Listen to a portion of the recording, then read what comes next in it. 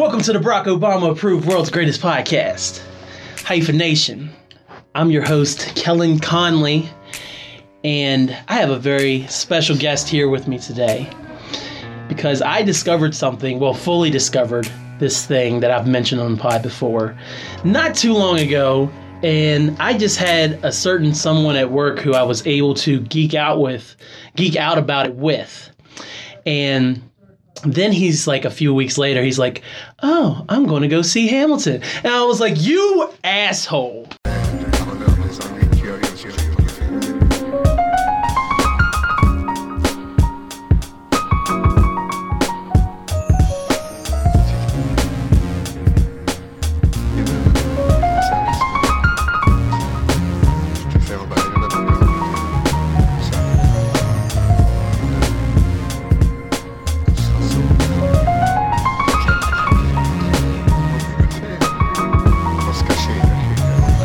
I wanted to go see Hamilton, but I didn't have any money.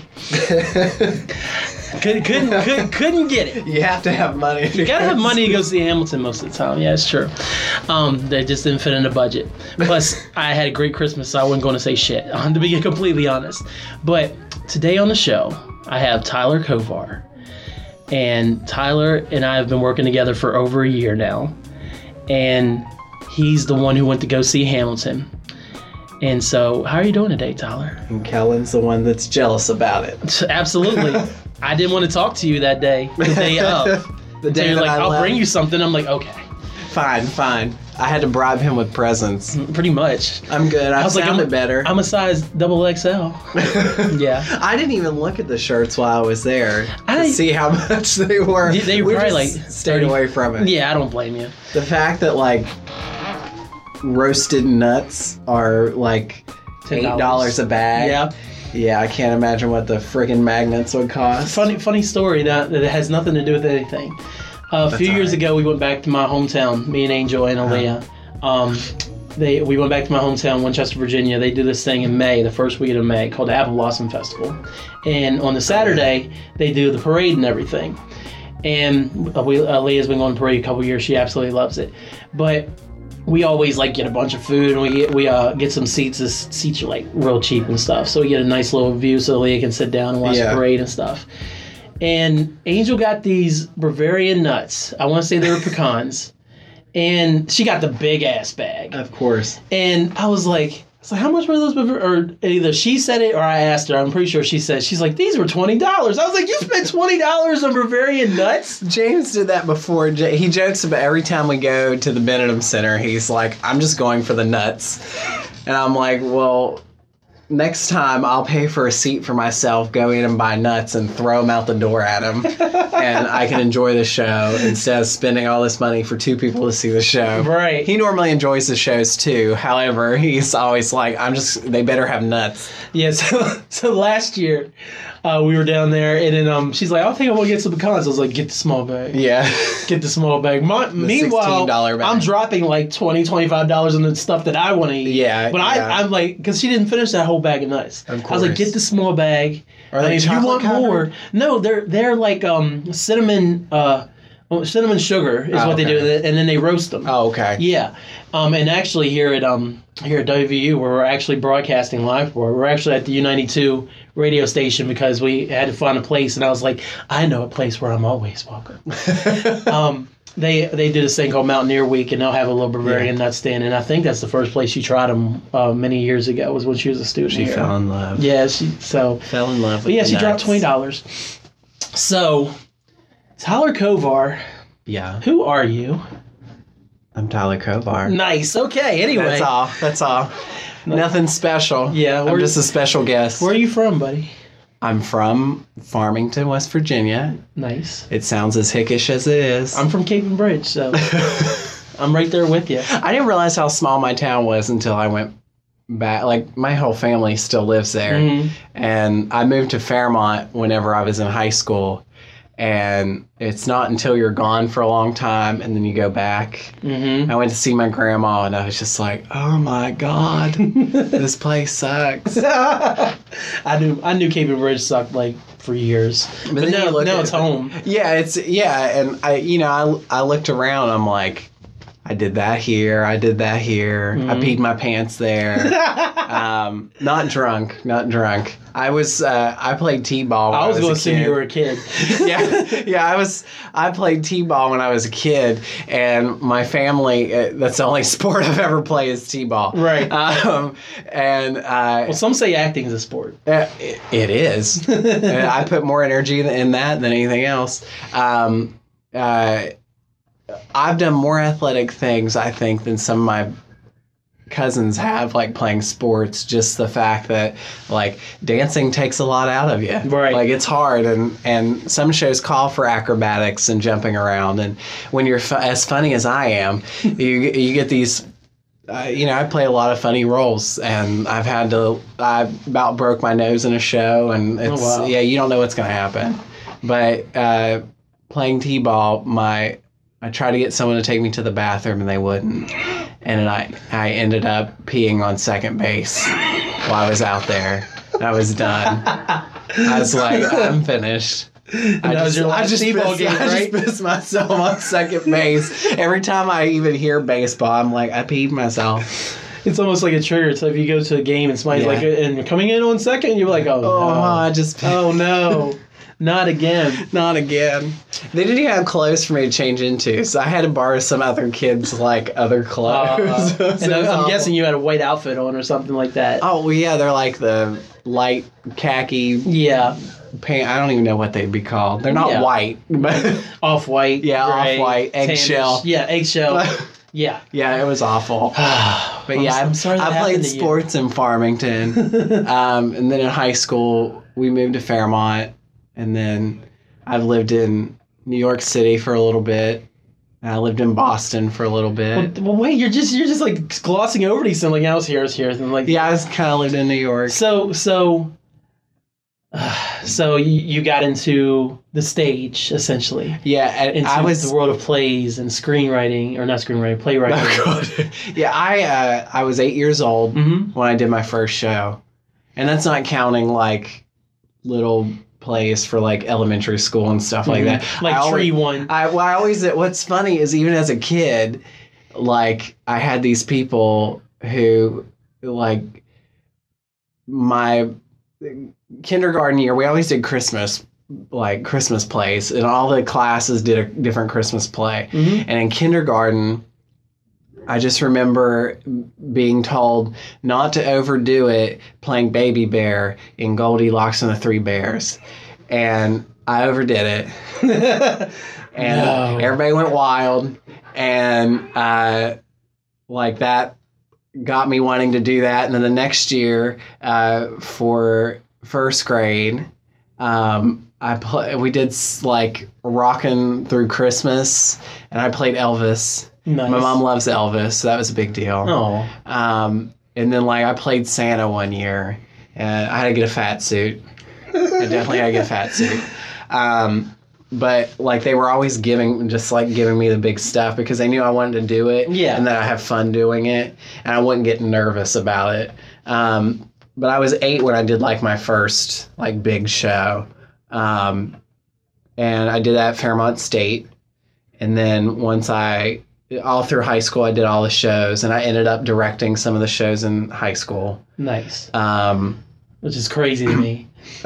Well, I just liked it, and I went in, and looking back on it, I was really assertive when I went in there. I went in, they were a lot of the times what they did when I was in high school is they did like short one-act plays. I'm like, I want to do more than that. I don't want to just do so, and you want to do the whole production. Yeah, so we did, in my freshman year, we did like a one-act. It's called The Cave Cat. You never heard of it? Didn't figure. And she's really weird about, which I completely understand this. People are weird when freshmen come in, because you don't know what they're going to be able to pull off. Even through an audition, you don't know. So we ended up auditioning, and she normally, like, seniors, juniors, and sophomores did the first show in the year, and she had 2 roles that needed filled. So me and my friend Sarah had done shows before, so she was like, "Will you guys play these roles?" I played some hippie leopard It was weird. It was really freaking weird. So I did that, and then she picked a full length show. So there's like one act, which are normally about half hour, 45 minutes, and then there's a full length, which is normally 2 hours, 2.5 hours with an intermission. Right, 2 acts. Yeah, or even 3 acts, 4 if you're unlucky. If it's Les Mis. Yeah. I did a show that was literally 3.5 hours long, and I was in probably 10 minutes of the show. Oh, wow. I told family not to come see it. I was like, it's so long. Mm-hmm. We took naps in the back during the show. we had like a rolling like time. Like, when you come off stage, come wake me up. Right. And we always, every time that we run into each other, anybody in that show, we always joke that the show's still going on. That we're getting ready to go out for curtain call. It was awful. That's crazy. But anyway, high school, she picked a full length show for one of the juniors to play the lead, and he was I think he was in cheerleading too, and during the time the show was going to be, she couldn't do it. She was like, so I got to pick a new show. I was like, well, can I do it? Right. And it was kind of like a big test, like, to what I could do. And I loved every bit of it. So we did that show, and it was really good. And the next year, we did the Beverly Hillbillies. Oh, wow. Are you ready for this? Yeah. I played Jed. You were Jed Clampett? I was Jed Clampett. Nice. Since people are just listening to us, I probably sound like a Jed, especially with a stuffy nose. But if you knew me, exact opposite. Yeah. It was hard. It was really hard. Yeah. And everybody that was in the show hated the show. It was god awful. Yeah, I don't think I'd go out of my way to see a Beverly Hillbillies play. No, it was just a bad script to begin with. And then you had a bunch of people who didn't want to do it. And it was kind of like, this is what we're doing, whether you like it or not. And one thing about high school and one thing about college that's really nice is when they try to include you in the choosing of the show. I took in like a list of all these musicals that I wanted to do, because my school hadn't done a musical in I don't know how long. Yeah. And that's really what I like to do. I like musicals the most. And I took in this big long list, and looking back on it, I'm like, what the fuck was I thinking? There were some of these huge shows that we would have never been able to pull off. Right. We actually were going to do The Wizard of Oz my senior year. Mm-hmm. And there were probably 10 of us that were going to be able to do the show. Oh, wow. And we were like, we can't You need pull a little bit more off. people to do The Wizard of Oz. I was so mad. There were more people who wanted to do it, but they're like, I'm scared, or all this kind of stuff. And I'm just like, just do the damn show. My God. But we ended up doing Alice in Wonderland my junior year, and I got to assist and direct and choreograph that. Wow. Along with playing the Mad Hatter. So, nice. Now that's a good role. Yeah, obviously. That is a good role for you're me. Mad Hatter all day. 100%. I queen that up like nobody's business. So we did that, and then she was like, you really did a good job taking this. She's like, we can do something bigger the next year. So then we're going to do The Wizard of Oz. That fell through, and we decided to do Your Good Man Charlie Brown, which is really cute because here's the thing. We had different arrays of singing talents. Of course, high school. And some of the guys that we had a cast, they really enjoyed the acting part, but the singing wasn't a strong suit. So we ended up cutting some of the songs. Yeah. So what is normally a 2-hour musical was only an hour-long musical. Oh, nice. And so, it makes sense. Yeah, which you're not supposed to do that. No. Sorry if you're listening. Don't sue my school. But you're not supposed to do that. But it kind of came. What school? Yeah. You said this was something you did on your own. Yeah, sure. But like, you're not supposed to change stuff like that. And it's like, we were just kind of like, let's just do something smaller. Because then you're interpreting like copyrighted material and stuff. Which what's nice about that show is it's literally done like a comic strip. There's not much of a through line of what's going on. It's just the normal, like the comic strip is like... It's not like that other Charlie Brown show you were telling me about.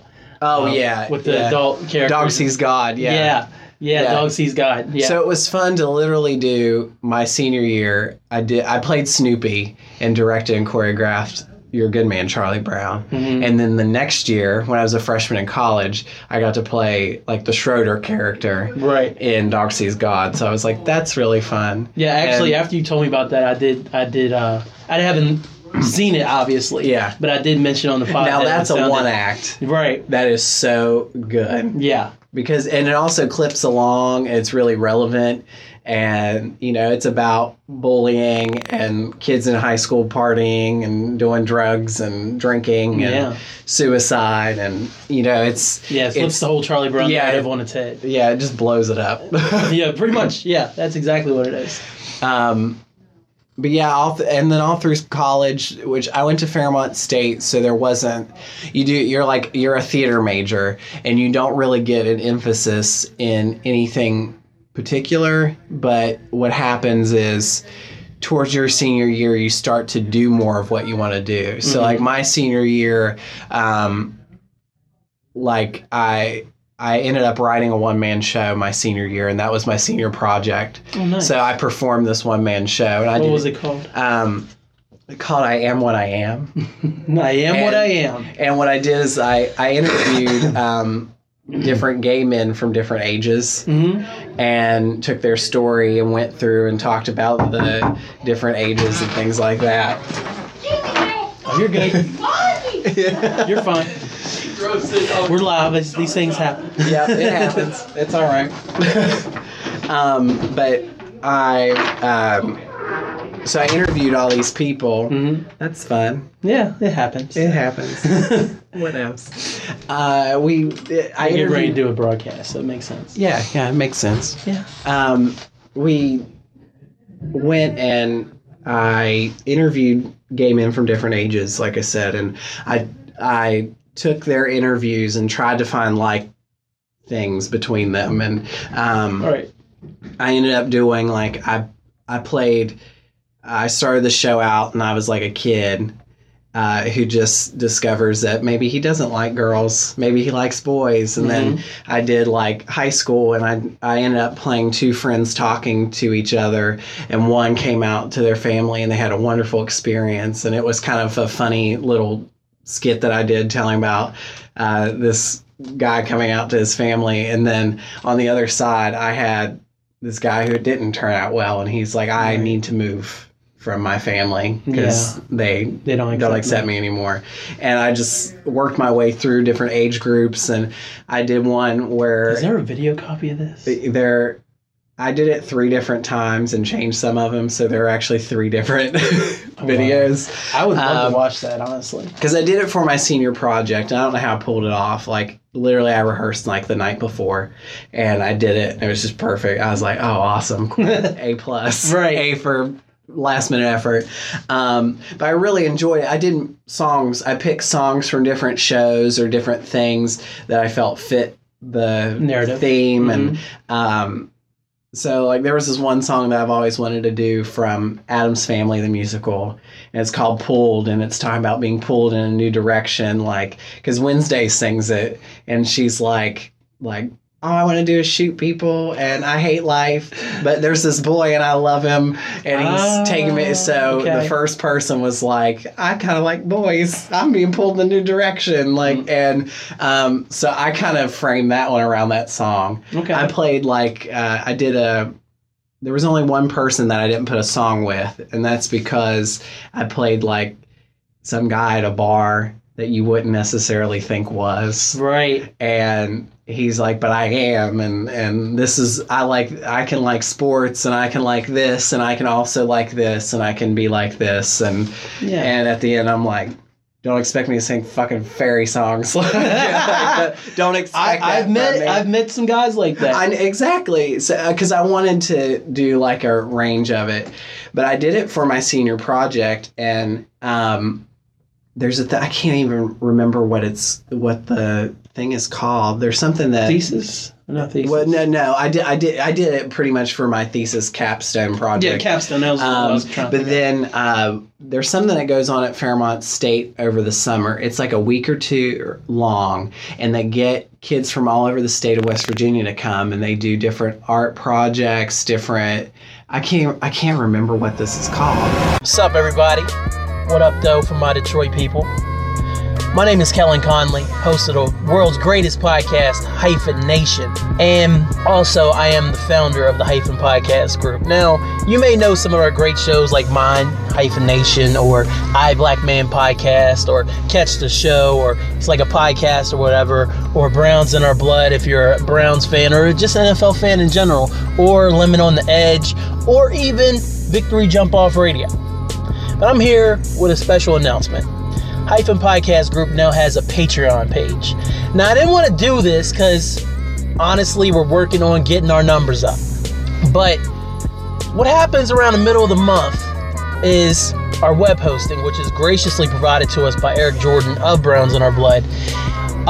We forget to pay it because we have other bills, and then the site goes down. What happens is normally Catch the Show comes out on Saturday, and by the middle of the month on a Saturday, well, the site's down.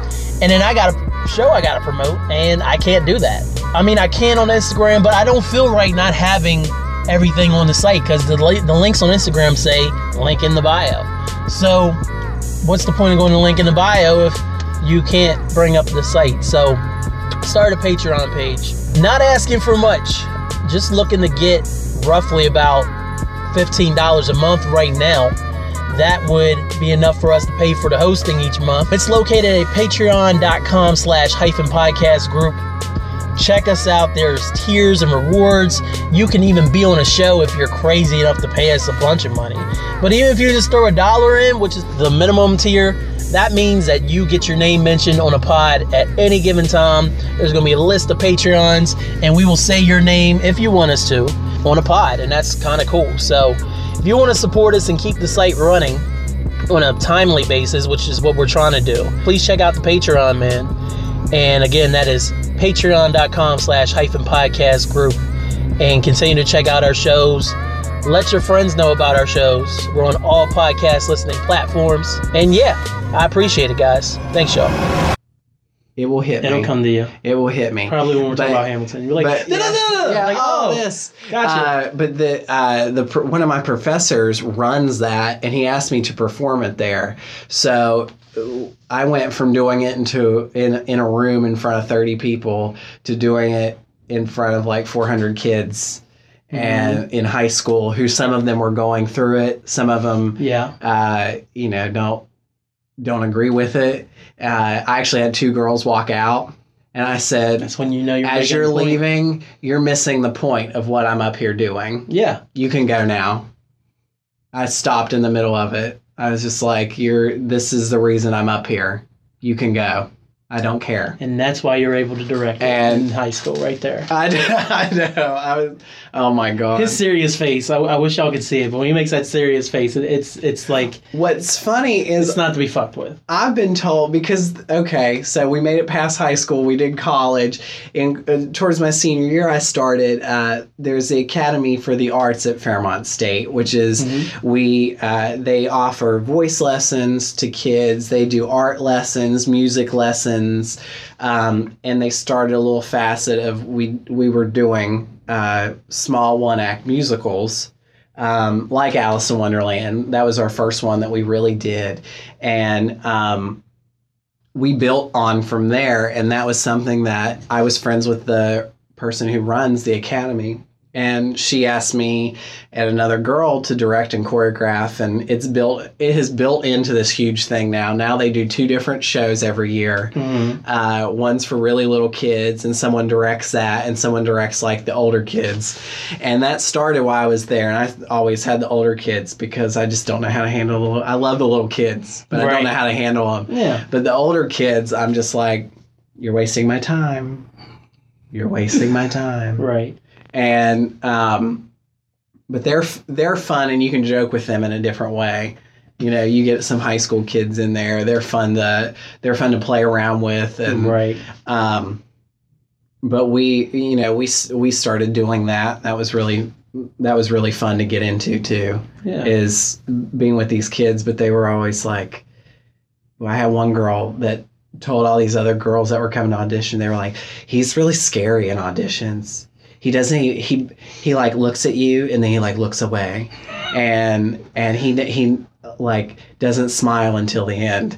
And I'm like, I realize that I do that. It's because I'm listening so much. Yeah. I'm like, who could they play? Right. Okay, I could put them in this Gears are role. turning. All the gears are turning, and I get that even when I go to see shows. Somebody looked over at me at one show and they were like, did you like it? I was like, I loved it. They were like, you look like you were just pissed off the whole time. I was like, no, I was so focused. I was so focused on what was going on. Yeah, I think that's how it was during Storm in Heaven too. Because I know I was sitting there and I was just like, kind of. Yeah. I know my face was screwed up a couple of times, but I was just listening and trying to and see what was working and things. And especially at a show at that level. Yeah, in the workshops. Yeah, workshops, you're really trying to figure out what's going on, what's going to work, what's not going to work. And if a story is like all these different things are happening in the story, that's when I focus in. I'm like, what's happening? What's happening? That's when people go, did you like that at all? Yeah. And so I'm either laughing the whole time I'm directing or like something's going on. I'm like, yeah. Or I'm really quiet and just because like good things are happening on stage, I can be really quiet. And people are like, he's really quiet. You're just taking it in. That must have been really bad. I'm like, no, it's great. Let's take it to another level. Let's fix it this way. Yes. So, and I've directed the college kids. I choreographed a lot while I was in school, and I don't even consider myself a dancer, but that's what I did. I like choreography. I don't know the dance like words. Yeah, I can't tell people do a.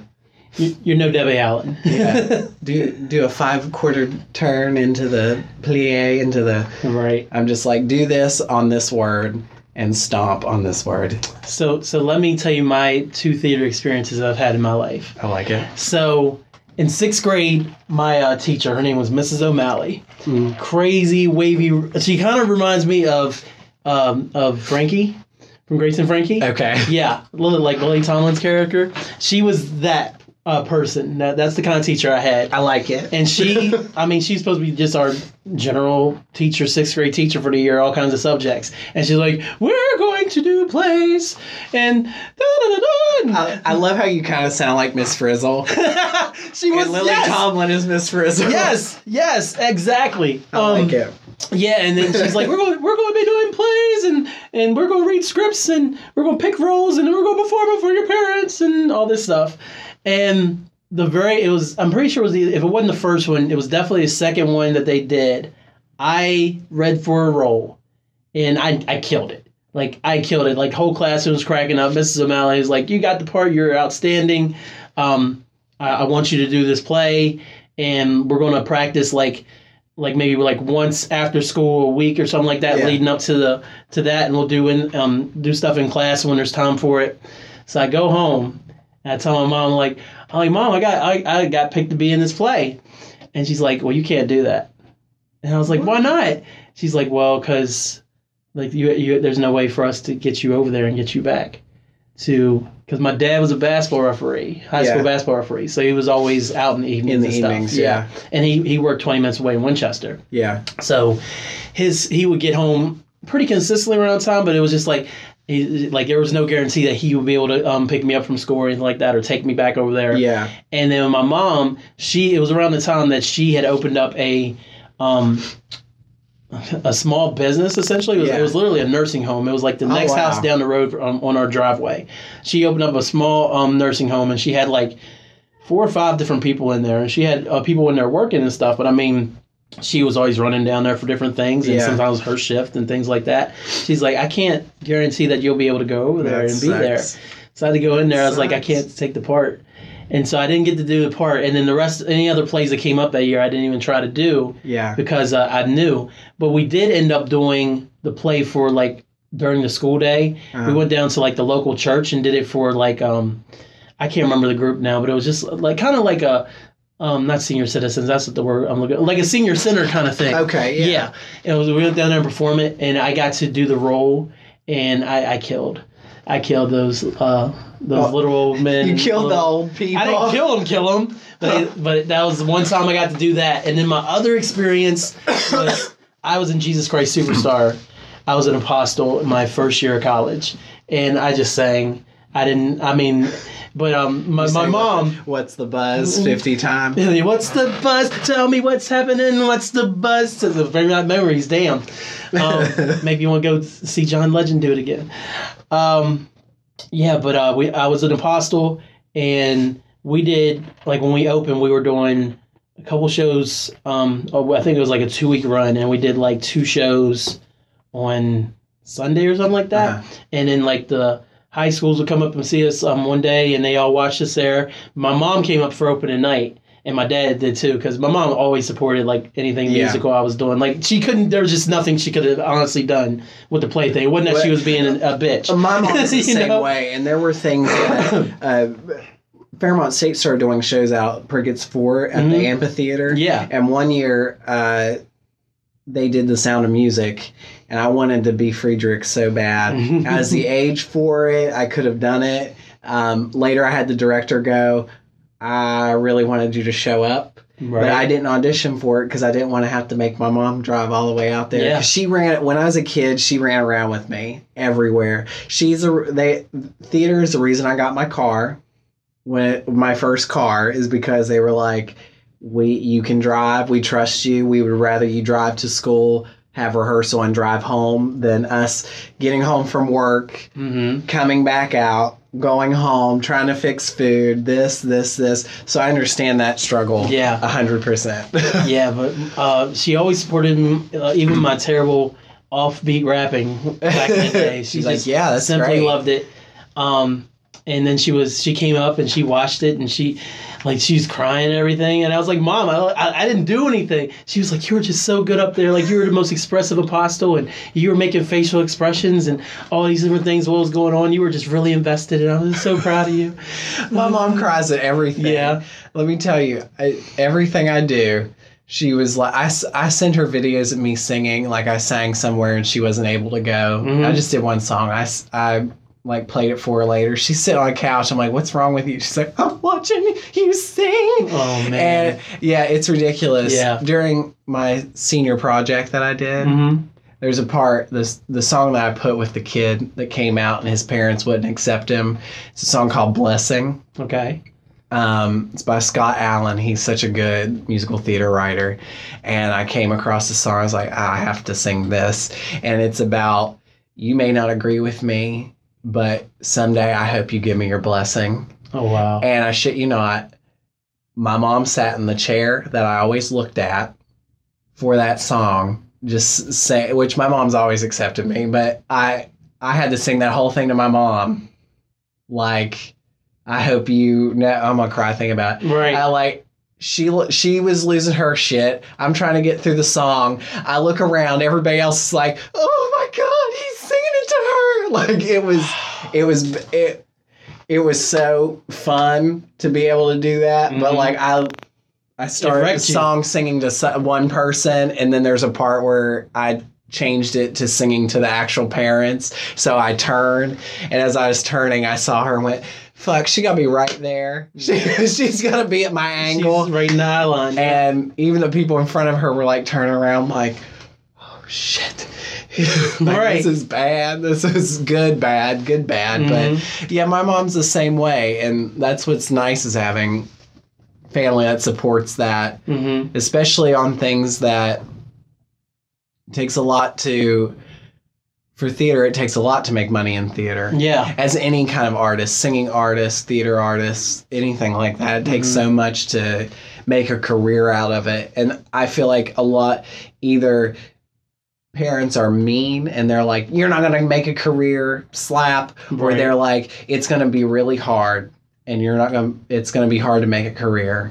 But if it's what you want to do, go do it. Yeah. And that's how my family always was. Yeah, my parents were always supportive. My dad was always kind of like maybe you should go on the computers, you know? Like, he was never, And it's funny, I just watched Cloudy with a Chance of Meatballs. I don't know if you ever watched that movie. I didn't. I've wanted to. Yeah, I actually watched it last night with Aaliyah, and one of the problems is the guy's an inventor, the main character, and his dad just wants him to go into the sardine business with him. And he can't express himself without using fish metaphors. And the whole movie, he's trying to tell him that he's proud of what he's done, and he even tries to tell him at one point, he's like, maybe this isn't going to work out for you and everything. He's like, you never supported me, Dad. But it's not his dad didn't support him. It's just like he didn't know what to say. He literally couldn't get it out. Yeah. And stuff. So yeah, and even the last time I saw my dad, I was fixing someone's computer. It's like, I always said you should go on computers. I was like, I didn't want to go to computers. I knew, Dad.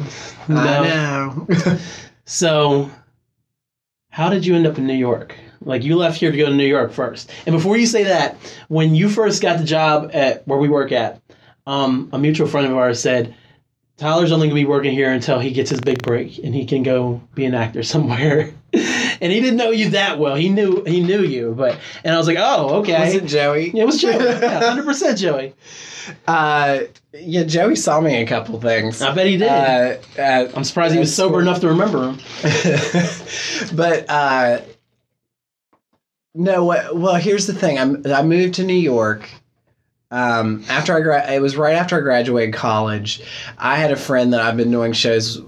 He's older than me. He was in. I think maybe like a freshman or something in college when I started doing shows when I was 8 at Fairmont State. So I did a lot with him.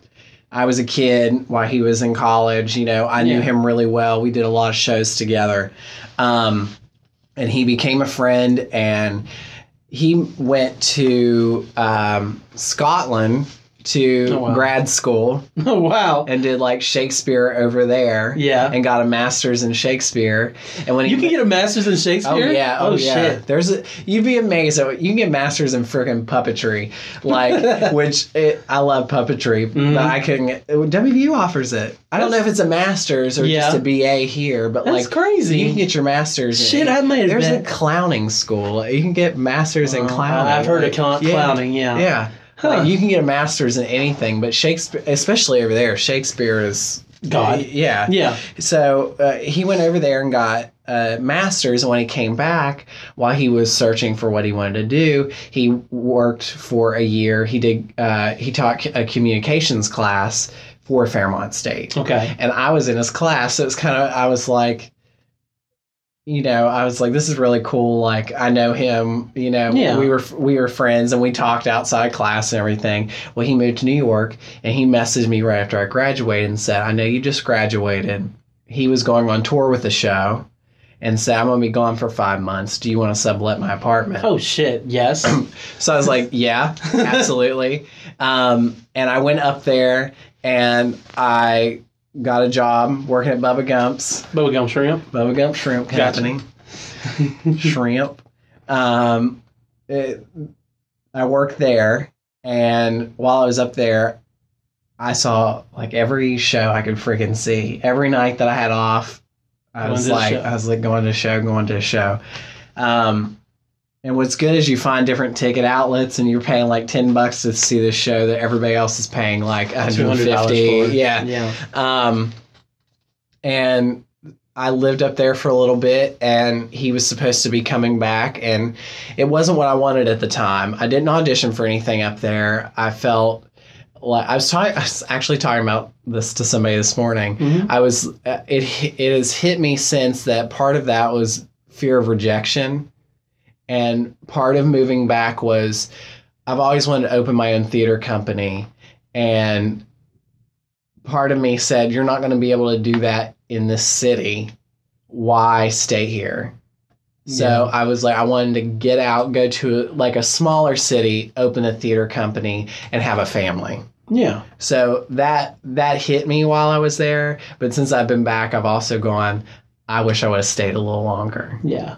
I wish I would have stayed at least a year, if not more, and actually tried to do some things. Maybe tried to get out and do some shows here, do some shows there. So you took in more shows than you didn't even. I didn't audition for anything. Yeah, you didn't audition, for a thing. Which is nuts to me.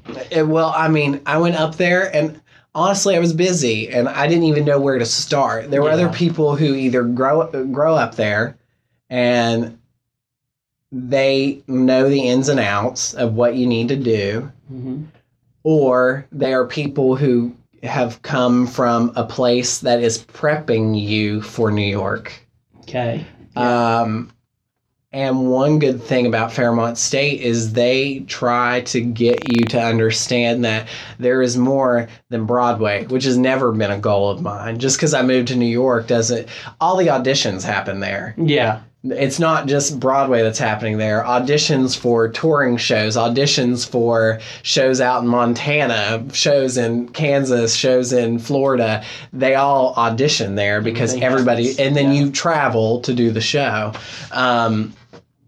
And so Broadway was never necessarily a goal of mine. Yeah. Would I have loved it? Of course. But that was never my straight shot. So I think while I was there, I was just kind of like, I don't know what I fully want. I know I want this theater. I want a family. I don't, and that's not going to happen here. Yeah. So I'm going to go ahead and go. Okay. And get my shit together at my house. Came back, had a nervous breakdown. Glad that happened at my mom's house and not in New York, at an apartment in New York. Yeah, no shit. I did have friends up there. A lot of people that I went to school with actually had moved up there before I did. So I didn't live with them, but like we all worked together. Yeah. So it was nice to have some friends there. Right. And actually one of my friends that was there, she was going through the same thing I was. She's like, I'm not doing anything while I'm here. I've loved my time. She lived up there for 2 or 3 years. Okay. She's like, this isn't what I want.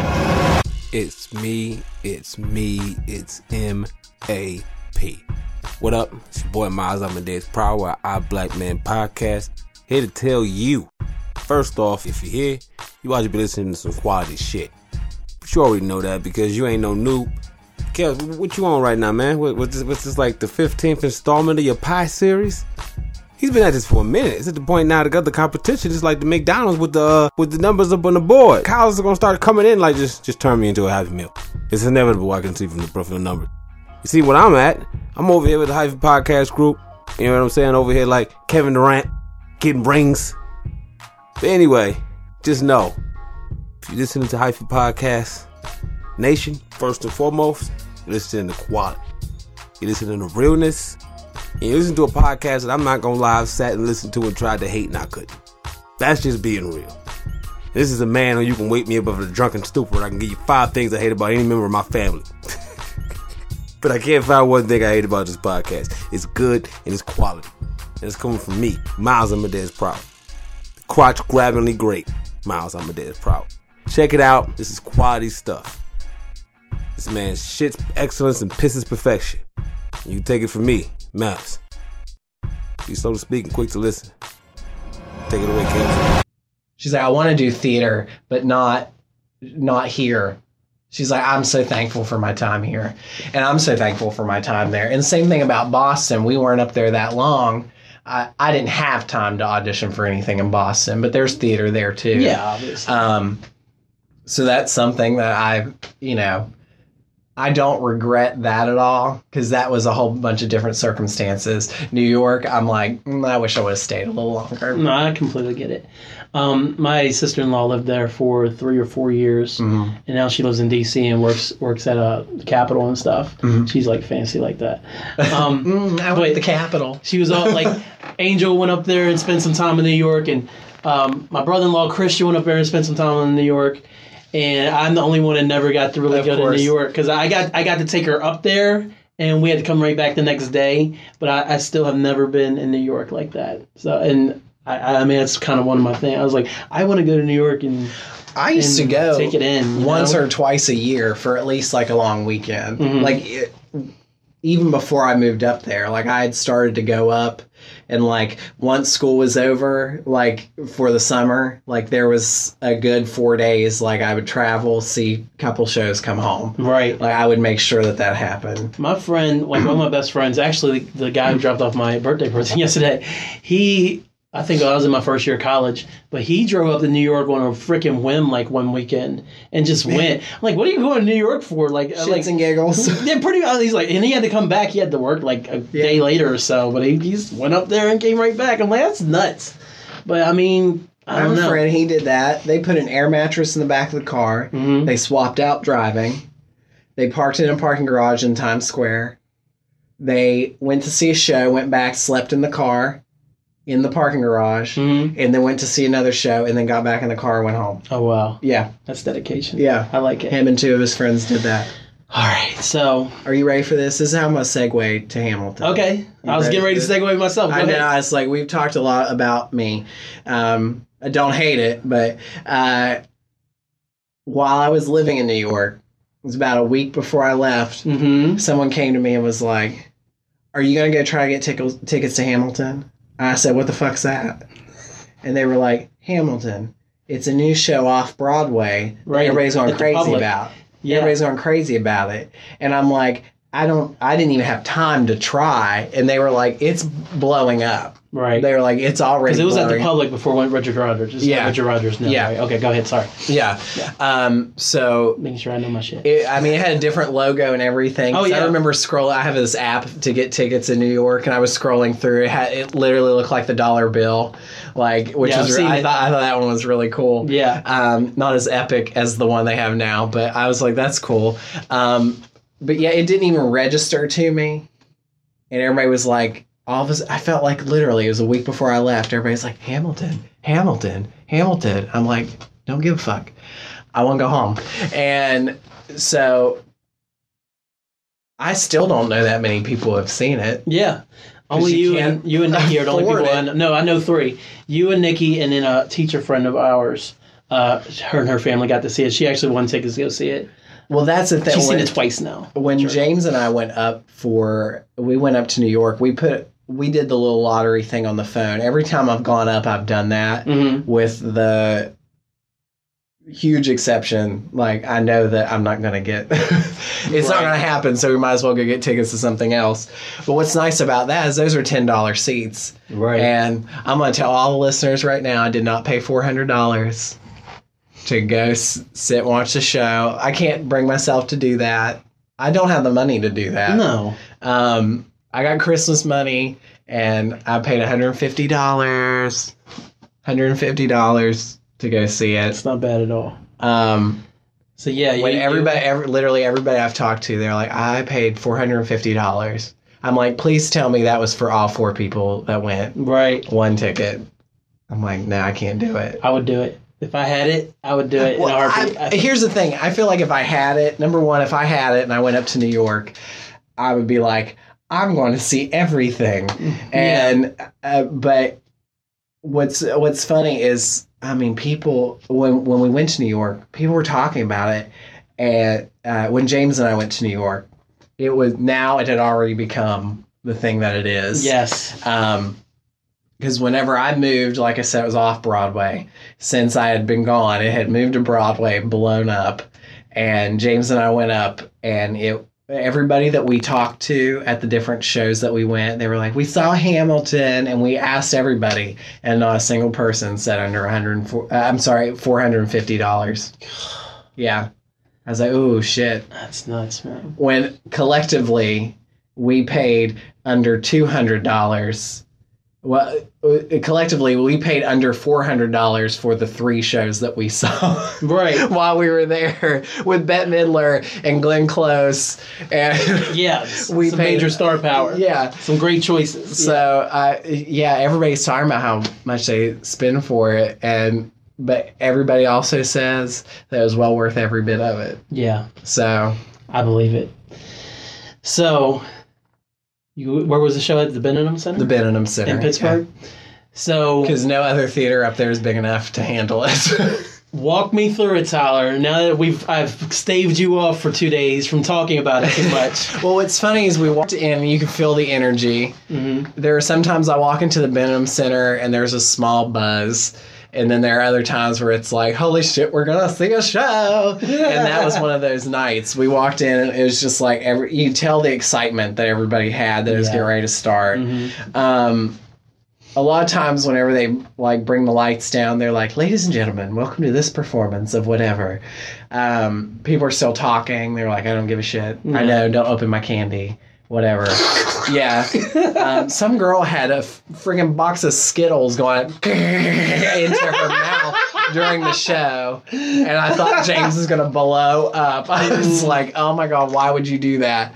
But literally the person came on and they have King George doing the opening speech. He's like, hello. Nice. Welcome to this performance of Hamilton.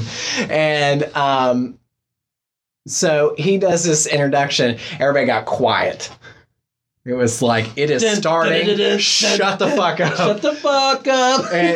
And what I like about the show is there's no overture, there's no nothing. It's all of a sudden, because some shows I've heard start out like that, like on the recording, it just get dun dun dun dun dun. One show I'm thinking of is Legally Blonde starts out, and it's just like boom boom dun, dun, dun, dun, and it kind of goes into the first song. Yeah, there is an overture to Legally Blonde. So this whole time I'm like, is there an overture to Hamilton? No, lights went out. Dun dun dun dun. dun. We're rolling. During that, Burr's just walking out, and it's like, bam. How does the bastard, orphan, son of a whore? Yeah. During the whole first song, like, everybody's just quiet, like, tense, listening. And then, what's your name, man? Alexander Hamilton. Here's the thing, it was not nearly as big as some of the original when Lin-Manuel was up there. Yeah, it's not nearly as big as that. Right. But still, it was really still fun. His show. Exactly. He walked out. It was just like when you watch a movie and they finally say the title, you're like, oh, they said it. It was like finally he said it, and it was like, oh. And the staging of the opening is so fast, and it's like in no time it's done. Yeah. I don't know how long the song runs on the... It runs about 4 minutes, honestly. It felt like a minute. When I first listened through to it, it was really short. Yeah. I mean, it was really long to me, but now, anytime I listen all the way through, I feel like I'm already at my shot. Like, no time has passed. Well, that's the thing is the shit... I mean, all of a sudden, my shot started, and I'm like, we are in it. Like, we are going. Yeah, because Aaron Burr is only 90 seconds, really. Yeah. Yeah, it's real short. It's... the end of the song, it erupted. You know, everybody just went nuts, and the build up to it is really good. Through the whole song, it's just building, and all of a sudden it's like, we fought for him. Me, I died. That all is so quick, and they have all the lights popping up on everybody. It's me. Like, oh. I'm the damn fool that shot him. And it's like everybody's moving, and then bam, right. And everybody went crazy. The guy who's playing Hamilton on the tour now, some other guy was playing him on tour, and he was his understudy. Okay. So now he's doing it officially. Okay. So the other guy's gone. It's his shot. Yeah. He did not throw it away. And the build-up really happens to my shot again. You know, it's like, some things are going on, and now we're my shot. And my shot is another one that just, through the whole thing, everybody's like, you can just tell people are doing this, bobbing their heads, and moving with the music and stuff. That's one thing through the whole show. Every once in a while, I like to look around. As a director, too, I like to look around at the audience's reactions. And plus, being back where we were, there were people in front of us, and I could look down, and there was always somebody bobbing their head, jamming to the music, because this music is jammable. There's no way you can. It's hard for you not to do that. Yeah. I know, and... I love my shot. I love the opening number, but there are always the ones that you like that are your songs. And when those songs happen, you just get so excited, and it's something that's where this show has gone to. Is people get so excited for these numbers. I can't imagine someone I would have been worn out if I would have been 100% in love with every one of these songs. You know what I'm saying? Yeah. Like people who are just like, I'm obsessed. That would be me right now. Yeah. Which I love all the songs. They're all perfect, but there are some of them that just are like, I could just repeat that one song over and over and over again and be a happy little duck. But I mean, I would have been worn out. Yeah. I completely understand. So Shiloh Sisters, was that first moment that you're like, oh God, here we go. I did, and like the music started, and I was like, oh, here they come, in all their goodness. That's helpless. Well, Helpless, like I literally shifted in my seat because I just love that song, and I was like, oh. I've been dying to talk about Helpless and Satisfied. Yeah. Because the staging. Because that's what we always listen to when we close together. Oh, yeah. Gotta hit Satisfied and Helpless. Yeah. What's fun, the staging of it is amazing because when they rewind, all the dance to Helpless lines up with what happens in Satisfied. Right. So it's like they staged one number for two, to hit two birds with one stone kind of thing, because it was just so fun to watch it. And I tried to watch it when Helpless was going on because I'm like, surely they just redo all this stuff. And of course, it's not to the beat of the original song. Yeah. So there are some liberties taken. But honestly, like it was kind of seamless how they just went back and like redid the whole song and did it through Angelica's point of view. Yeah. Satisfied's really grown on me in the past couple weeks. I was big on My Shot and Room Where It Happens, of course, like when the first couple listens, but then Room Where It Happens is so good. Oh, I bet it was. Oh, it's so good. But Satisfied is an amazing song. Like I've gained more respect for Helpless because of you. Yeah. But Satisfied, like I'm a big Angelica guy. When I get a song in my head, you can ask anybody who's been really close to me. I drill it until everybody's sick of it. Right. When Timber came out by Kesha, I'm not a big fan of hers, but I love Timber. Oh, all my friends were like, I never want to hear Timber. I actually have a version of Timber on my computer that has no Pitbull on it, and it's just her singing because all the better. She killed it. For a moment I heard that hook, I was like, oh, that's a winner right there. That's money. That might be one of the best hooks she's ever sang in her life. I'm just like, I don't even care about the rest. Any other song in the world. I love Timber, and all my friends hate it now. They hate it. They're like, when it comes on, I'm like, fuck Tyler, and play something else. Right. But Helpless is that song for me. I was like, I'm gonna ruin it. It's a beautiful song. It's just fun, and honestly, it's one of the more. I think one thing that makes me like it so much is it's more musical theater. It's one of the more. It still has. What I like about it is it has that, like, for lack of a better term, like a cadence that maybe a rap song has. That I have never been the type to like that hit and that flow. But it still has, even though that's kind of harsh and hitting the beat, there's still a flow underneath of it that is more of a musical theater song. Yes, it's really the first time, like in the whole, into that point in the show where it kind of opens up like that. It is, and what's fun is it's a different character coming onto the stage too, and it's not. Here's the thing: all the other characters that get introduced, they get introduced in a group. I feel like that's one of the first solo moments that is not Hamilton himself, because My Shot comes out and it's mostly him. Because Burr hadn't even really had his song. No, he hasn't had anything. Right. I mean, he's done all of his narrating. Well, that's not true. There's one person who has a song all by himself before that. Who? You'll be back. That's before that? Soon I thought that was after that. No, You'll Be Back is before... It's before Helpless and Satisfied. Oh, yeah. Because Shiloh Sisters, Farmer Refuted is like, he not the rebel. Yeah, he comes in. Okay. Yeah, and then You'll Be Back.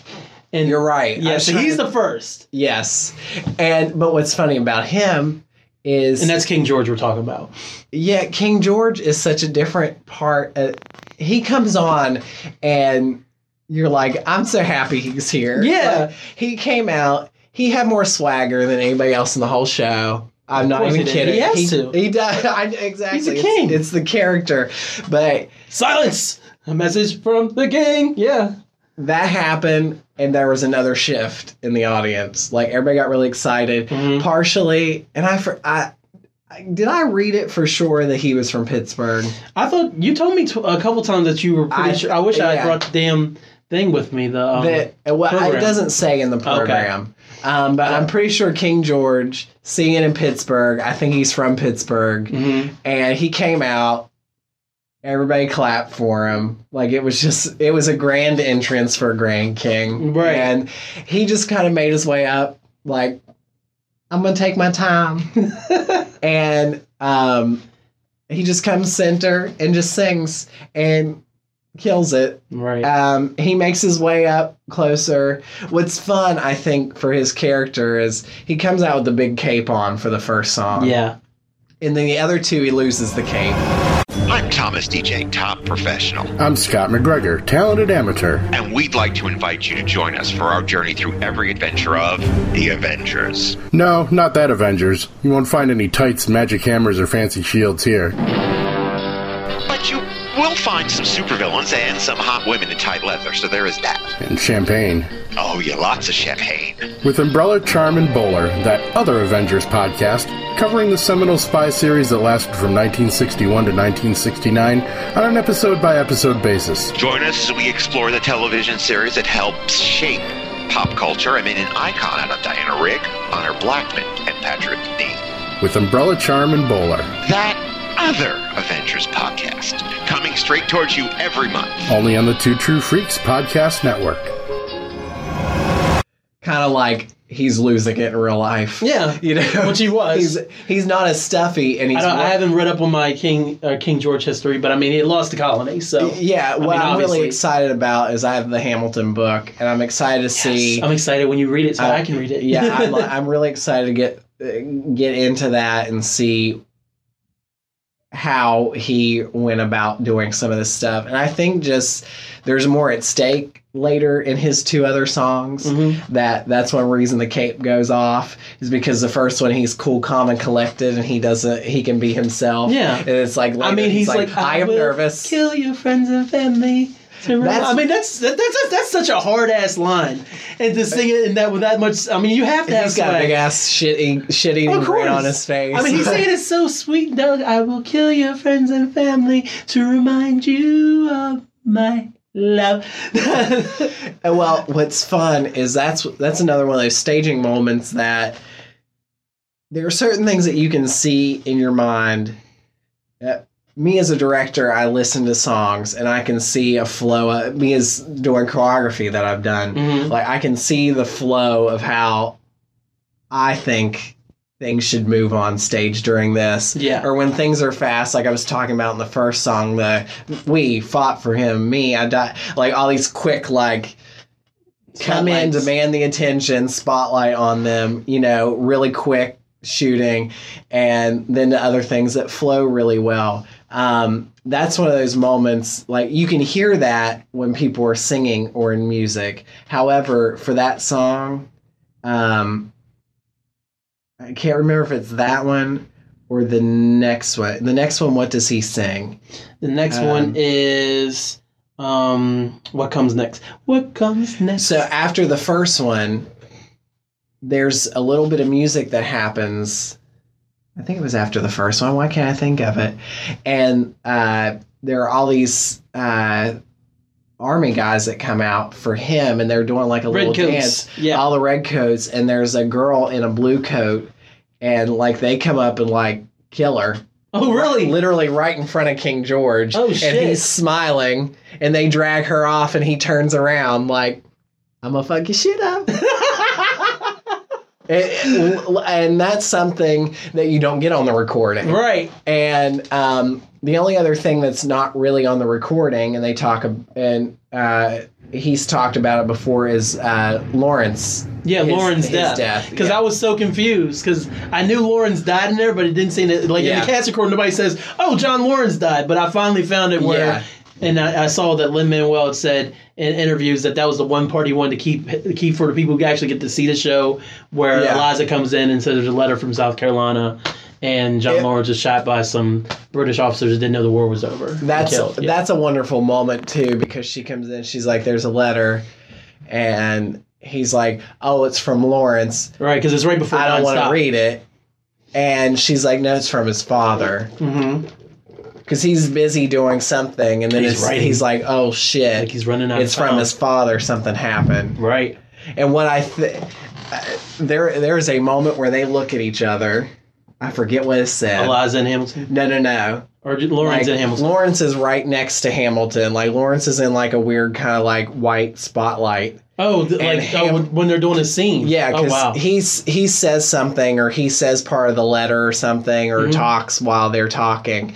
And he has Eliza read the letter to him. And something is said, I can't remember what's said, but it's about continuing to fight for this. Yeah, for freeing the slaves? Freedom of slaves and things like that. Against slavery or something? And Lawrence and Hamilton look at each other, and it's like he's so deep in thought he can see him in his mind. And right. it was really cool to have him there. And those are the only two things that I feel like are different from the cast recording. Fun Hamilton rumor, not a Hamill fact. Hamilton rumor.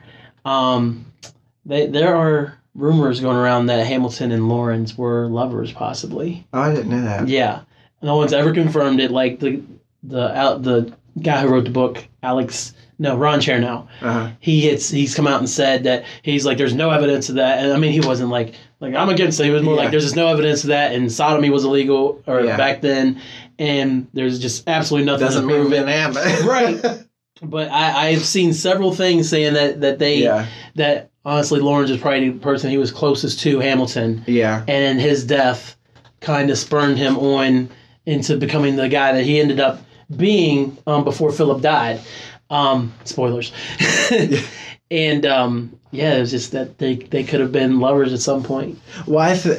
Well, even that aside, you can tell that they're closer than the other ones are during the show. And I think it's really cool that he gets to play his son later. Yeah. And he also dies. Right. I picked that up like after I really got in, started listening to it a lot. Because one of the things that Jefferson says to Hamilton later, when they're arguing about whether or not to help France against the British, everything, he's like, "Did you forget Lafayette?" And then Hamilton's like, "Lafayette will be fine," and everything like that. And then we never heard about Mulligan again after the first act, because he honestly his character became James Madison in the second half. Which I love that. I love it. I think what's going to be fun is later, 50 years when it finally does close, when other companies can do it. If, like, let's say a university does do it that has a lot of students, they can give those roles individually to two different people. Right. Or what's nice, that's what's nice for that. But, if you keep it the same person, there are many parallels that those characters draw from each other. Yeah, and that's one of the things I love about those three roles. I love doubling up like that. And even Peggy's role, too. Yeah, Peggy. Yeah. Give her some stuff to do in Act 2. And also, it's a major song. Yeah. I like that. Anytime I feel like Wizard of Oz was the first movie to do that. Mm-hmm. I'm sure it's not the first thing to do, like where you're in one thing, one person's there, and then they also play something else in the person's life. I know that's not the case. It's one of your first memories. It's very early. Yeah. In like movies and stuff like that, and I don't think in plays. I don't know. They, of course, doubled up in characters, but that's because of the size of, I feel like in Shakespeare's time, a lot of people doubled as other characters because they had a small troupe. Yes. That went around and did the shows that could play all these different characters. But that didn't necessarily mean a parallel between the other characters. Yeah, it didn't. But I love when people do that, especially when you're in two different worlds like Oz. It's fun to be able to take those two different worlds. But in this, it gives people more opportunity. And like we just said, like Lawrence and Philip. Having those parallels. I think it's really cool that he did that for them. So now I can finally ask you, as we're kind of rolling through Act 1 so far, another solo song that comes up towards the end of Act 1 would be Wait For It. and that's Aaron Burr's song. Yeah. That's when he finally gets his shine. So how was Burr? I thought he was really good when he first came out. I thought he really commanded the stage. I hate to say anything about anybody. Yeah. I'm like, he gonna listen to this and be like, he didn't like it. I thought he was really good. I think he'll be busy for the next couple weeks or so. I know, yeah. What's hard is, and we've talked about this before, when you are so used to listening to a cast recording, Mm-hmm. and I hear it from so many people that go and see a show after they've worn out the CD or the MP3 or the iTunes download. It just takes it from them. Yeah. When I saw Wicked for the first time, despite how wonderful that cast was, it was a shock to my system to hear somebody else. Dina And to go, Kristen. And now the two girls that play those roles, my favorites. Mm-hmm. But at the time when they first opened their mouth, that's not a Dina. That's not, and that's such a downfall, especially when you are so close to. You are the first tour. You are the first person that people are going to hear sing this since the original. It's not like Wicked now. You can get online. You can find all these different voices singing those songs to death. Hamilton's not built. It's Wicked's been running for 15 years now. Right. It's not been like that. So I knew it was going to be a shock to my system, and I think his is one of the hardest ones that it was, because Leslie Odom Jr. has such a smooth, silky voice. Yes, he does. And this guy's voice was really good, but there were some moments where it took me out of it because it wasn't him, and I hated that for his sake. Yeah. Because Wait For It has a big change in the middle of it. Yes, it does. And that change again was another shock. because it goes from being this little dancey kind of, Yeah. and then all of a sudden he goes, "Wait for it," and it's like, yeah, and then it turns into this whole different thing. That change was another shock. But what's funny is I felt like all of his songs, he either hit the beginning and the end, or it built up to this wonderful ending. Yeah. And Room Where It Happened, he blew my brains out at the end of that. He was so good on Room Where It Happened. There's so much room to find your sweet spot and just nail it. I in felt there. like he had a fun time doing that song. I felt like he built up to the fun time. And honestly, seeing it, that was such a moment where I went, holy shit, like, that's the moment where it becomes Burr's show. Right.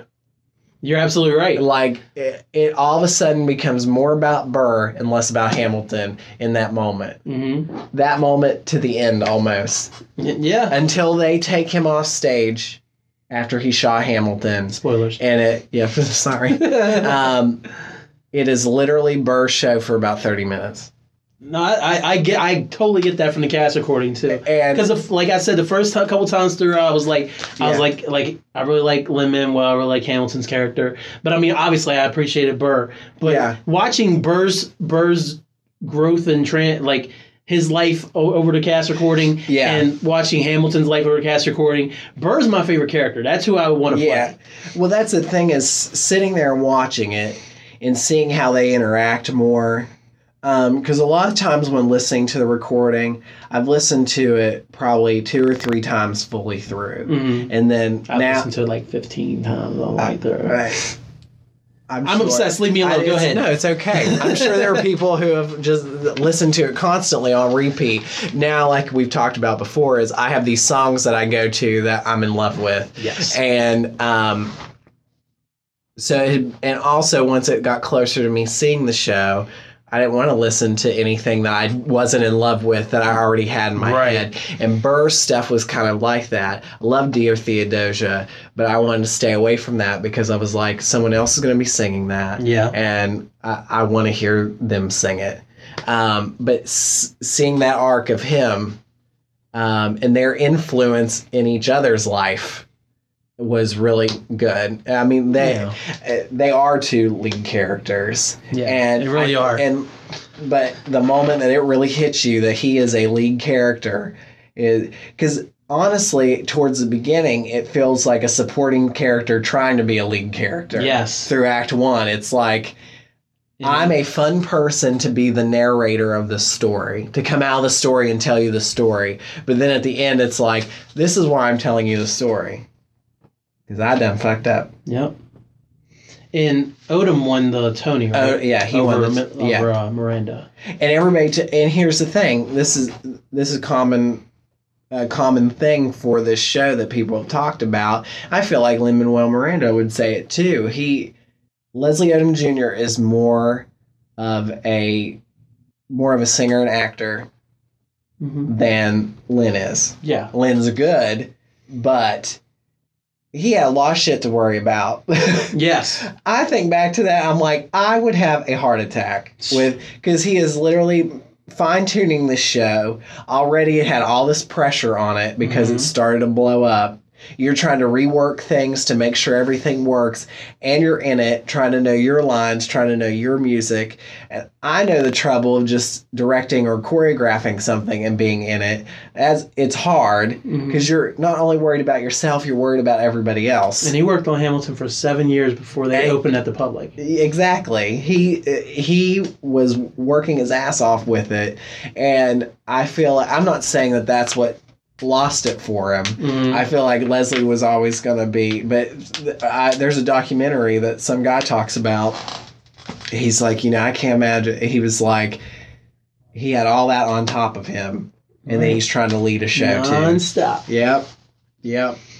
I feel like it's a perfect role for him though too. It really is. He works his ass off. When you see him in real life, oh God! He is a Hamilton. He works on so much stuff. I told you about that. I told my friend a few weeks ago. Like, it was right after I saw, one of the big magazines had done a profile on him because Mary Poppins had come out or something, and I just sent her this random message. I was like, Lin-Manuel seems almost so perfect that I'm just waiting for something horrible to come out about him, and I know it's terrible for me to think that. He hits his wife, or something. Yeah. He eats human feet. I don't know. Something. I just feel like he's too busy doing good to do bad, if that makes sense. I would hope so. That'd be crazy if there's some crazy shit came out about him. But yeah, he just seems like he just works his ass off. He says what he feels. Yeah. He's very passionate. Well, honestly, in the world that we live in, if there was something bad on him, I feel like it'd already be out there. At this point, sure. For sure. The level, I mean, even in the Heights, like when that all happened, he kind of blew up all of a sudden. Yeah. And then he's doing this, he's doing that. And Hamilton comes out. When Hamilton came out, everybody'd be like, man, this happened. Right. Or even when Moana was coming out, that'd be a real good time to say, he's got a kids movie coming out. It's like, oh yeah, touch me. Yeah, exactly. It's sad, but it's true. I feel like we'd get something out of him already. Yeah. At the level he's at. Yeah. Yeah. So, any other things that stick out to you from Act 1 that you just absolutely loved? That you hadn't covered? Because we got Satisfied and Wait for It. Well, I feel like the whole... about the part where that was on the cast recording before Nonstop. I know you said you were really impressed by Eliza. I loved Eliza. Yeah. Her voice is so unique. It really is. So unique. We talked about it, but there were times where it sounded like the recording, which made me appreciate it. You know, that she had that same type of voice, but it wasn't the same voice. And also, if you can't do what the original person does, do something different that you can pull off perfectly. And she does a different riff at the end of Helpless. She did a couple things a little different, and I respected her so much for it, because there are sometimes I've heard recordings of different Angelicas. I'm like, you can't pull that off. Right. Like the original one. Do something a little different. The end of Helpless, where she's like, yeah, like all that, she did a little different, and I'm like, and it was amazing, and I'm like, that's a way to change it and make people go, it your own. She did something different, that was good. Yes. And then there's other people who try to do something different. You're like, you couldn't get that, could you? She made you believe I did something different because I I mean, here's the thing: she could do it. You know, 'Cause I'm I don't capable. know. Yeah, but I mean, it was nice to hear something a little different. I'm a stickler about that. When people change shit too much, drives me insane. I'm like, why'd you have to do that? Why? Right. When the song sounds like a completely different song, it drives me nuts. So I respected her changing it a little bit, but not completely changing it. Not getting too far away from the original. Yeah. But I thought she was really good. All the like fighting and stuff during Act 1 was really cool, and it went really quick. Here, this is where I'll talk about this. The lighting and the set were so good. James was blown away by the lighting. Right. That was the first thing out of his mouth, was this light, because it was just so crisp. All of a sudden it went, and here's a little room, and they were in this room and they were talking, and then it went, and it was big battlefield, and all these people were coming in and fighting, and there are like these fun designs on the stage. Cinematic almost. Yeah, it was, and that's one thing I like up close and front if I can, if it's available. Like over the summer, the shows that we saw, the person I know has third row seats. Yeah. So we were up close for that, which is nice to be close. But I also like to be up and be able to see a stage. Yes. If it's not just black. Like, if it's painted, things like that. I really want to see Frozen, but I refuse to sit in the front for it. I want to sit up in the balcony towards the front of the balcony so I can see that stage, because it's all lit up. Stuff's coming up out of it. Shows like that. And with this Revolve, it's cool to sit down front, watch people move. Right. But it's really cool to sit up and watch the stage itself And watch move. the whole scenes Yeah. change versus just seeing someone move away on this turntable. And one thing James said is the fact that it's like a pale cream. The whole set is. Yeah. They could do whatever they wanted with that light. And it was blue and it was red, and we even talked about after King George's song, they sing about the troops on the water. The lights changed and they were literally moving like water. Yeah. And it was all the ensemble worked their way forward like they were boats, and King George just went through the middle of them like everybody was on a freaking boat. They even had two guys sitting on the outer revolve, because there are two different revolves, or three even, I think, so they can turn things different ways, which is really cool in some of the songs too. Mm-hmm. Like, some people were going left, some people were going right, but they had two guys sitting down on the outer ring, and it was spinning, and they were rowing, right? And it looked like they were rowing the boat backwards. That's crazy. And I was like, that's an awesome thing to be able to do. Yeah. I love things that spin. Any kind of movement on stage is really cool. And that's what James, he was like, I love the set. And he was like, well, I love the Revolve. He was like, I love the rest of the set, but that allowed them to do That's the part I'm most excited about seeing, I think, whenever that day does come. I get to see it. It's like sound advice, or whatever. It's like comics, conventions, and cosplay, or whatever. It's like ladies' night, or whatever. It's like wrestling, or whatever. It's like parenting, or whatever. It's like anime, or whatever. It's like spiritual warfare, or whatever.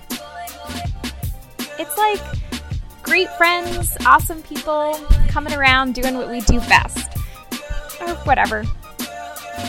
You should watch, listen, and follow. Or whatever. It's like a podcast or whatever.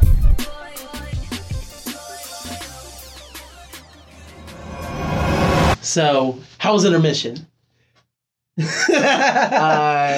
Considering that James spent it on the phone talking to his dad because his mom was in surgery, intermission sucked. A little tense. Yeah, a little bit. Yeah.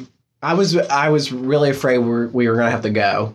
And I would not have blamed him for that, honestly. Yeah, we were really afraid for his mom. But we were 4.5 hours away. There was nothing we could have done that night, but we even he thought about leaving once we got home, because she was going to have to go into surgery again the next day. But I was like, we're going to sit down. Let's let our worries go. Let's watch Hamilton. Yes. I was kind of glad that we had the tickets, because it got our mind off of some things and we could just see the show. During Act 2, the usher was dancing behind us. Was he? Yeah. Well, it was a girl, and Or she, all of a sudden, I see all these flailing arms. I can't even tell you what song it was, but I'm like, what the fuck is happening behind me? It had to be a room where it happened. And I turned around. She's like, like her arms were just made. She's not a good dancer either. I was like, are you kidding me right now? You were like, shh, shush your body. No, I didn't. I didn't shush her. I didn't. How dare you dance? How dare you dance? It just scared me. I'm like, is someone behind us? Like, it scared me. But yeah, she was crazy. I'm trying to think of some cool other things that they did with the lights. There were like these 4 diamonds that literally went from nothing, like in the middle, and they went whoop, and they were like a big diamond on the stage. Oh yeah. So they like expanded and got bigger, and it was normally during like dance things, like all of a sudden like 4 people would spin into this area, and when they got to their spot, the light would come up and it'd start from the middle like and go Winter's out. Ball and Satisfied and things like that.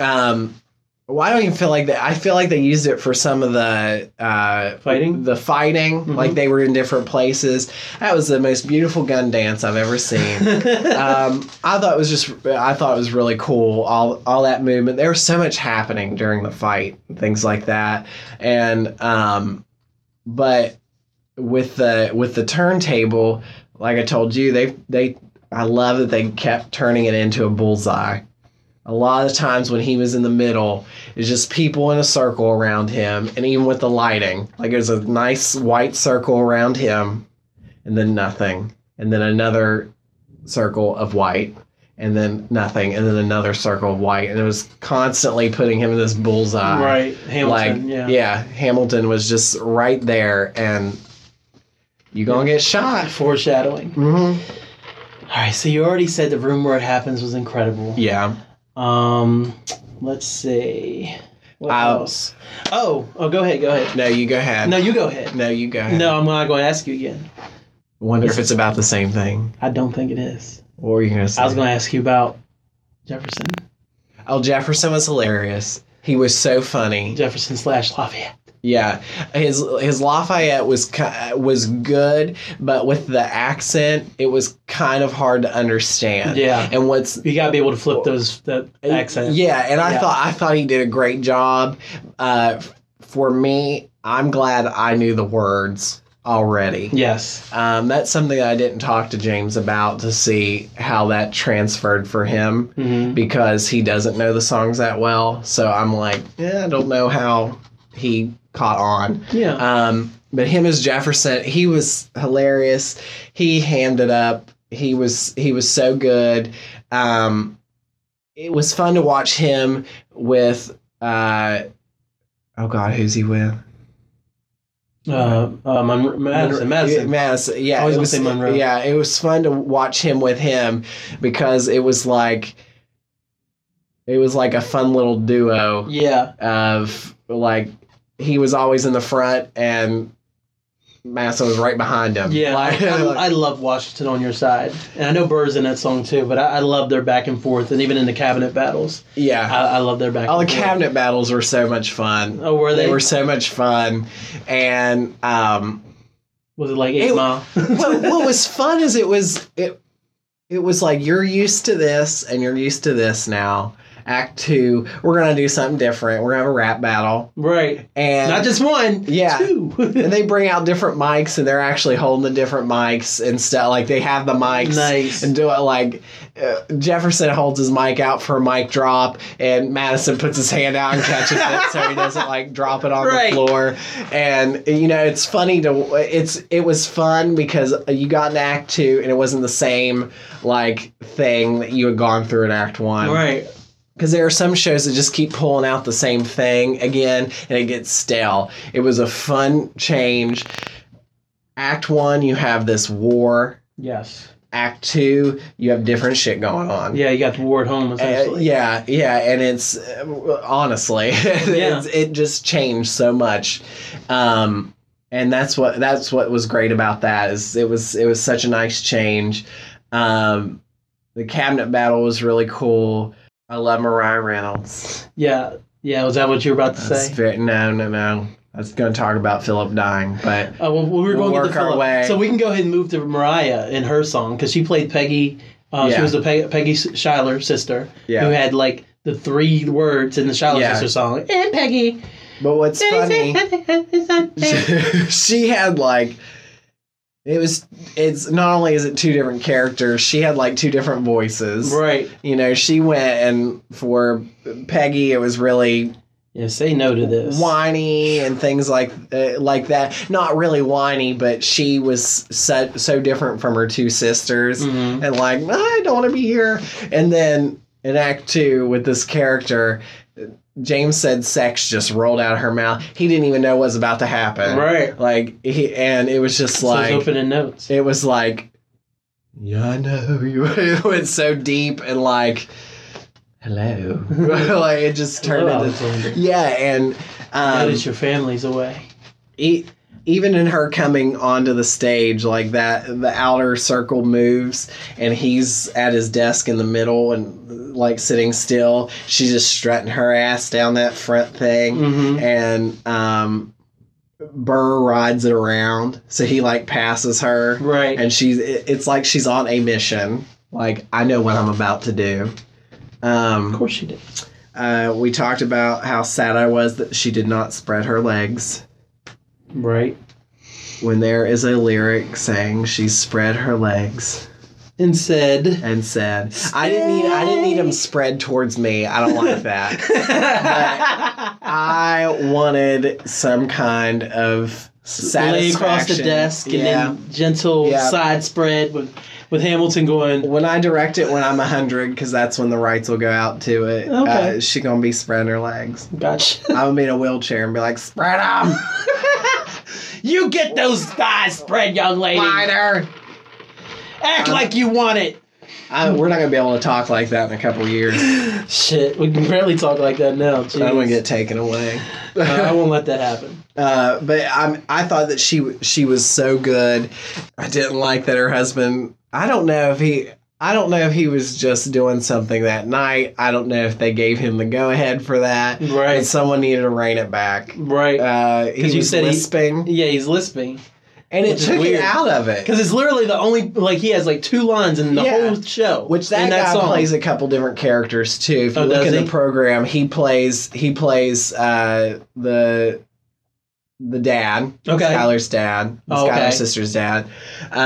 Did he have any lines in the... No, but he has during the song, he's there with the sisters. And, gotcha. He's in the cabinet meeting at first because... He hadn't been defeated yet. Yeah. Then Schuyler didn't get defeated until before the second cabinet battle. Yeah, so the second one, you had... Madison ended up sitting there because Jefferson was battling. Right.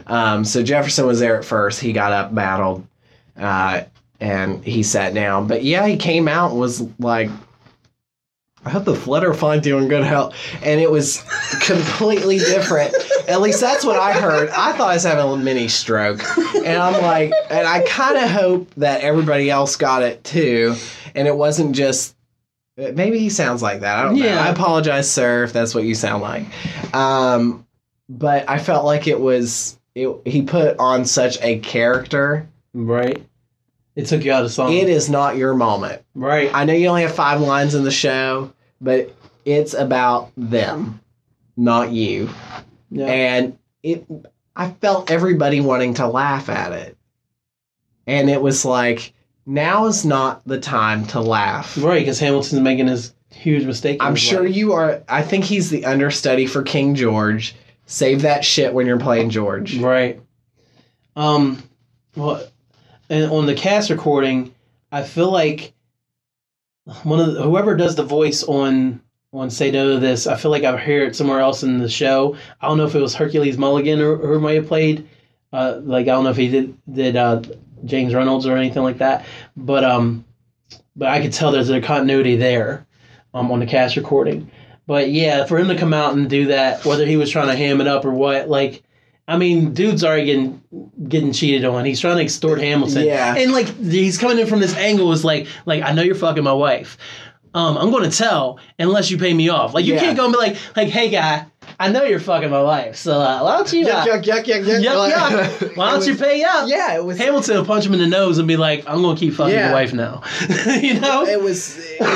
It took you out of it for a second. And it was weird. Mm-hmm. And I was glad that he had no other words to say. That's really weird. But he did that, and that song was really good. And it just broke your heart whenever the Reynolds pamphlet happens.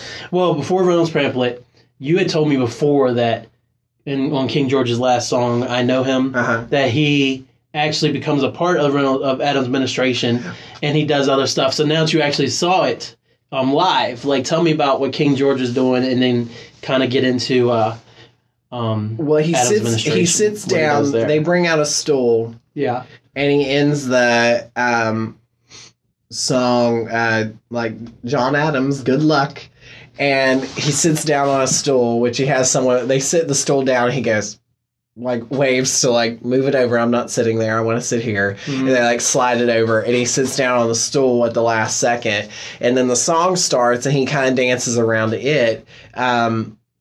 But then he disappears. There's a lot that goes on for 1 second. Yeah. And he's gone. I was like, okay, wonder where he went. Because I know he dances across in a minute.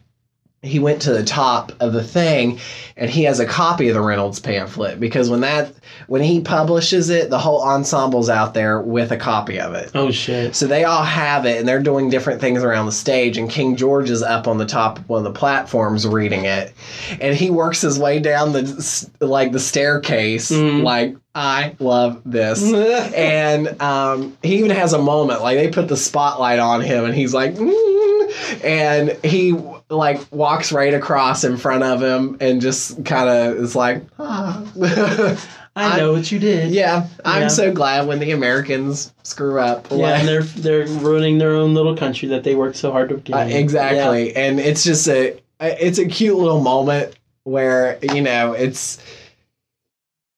I'm wondering if they just kind of went, if Jonathan Groff in the original went, I want to do something here. Yeah. Like, can I do, or just did it, or something like that.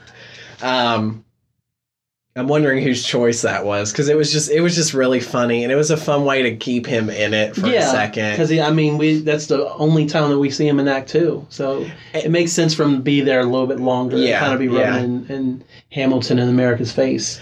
Also, that song, honestly, that song gets a little repetitive. Yeah. You're never gonna get. So I felt like it was like, what are we gonna do here? Never gonna be friends, never gonna be friends. Mm-hmm. So I feel like it came down to, what are we gonna do here to make this, to fill up this space where this gets repeated so much.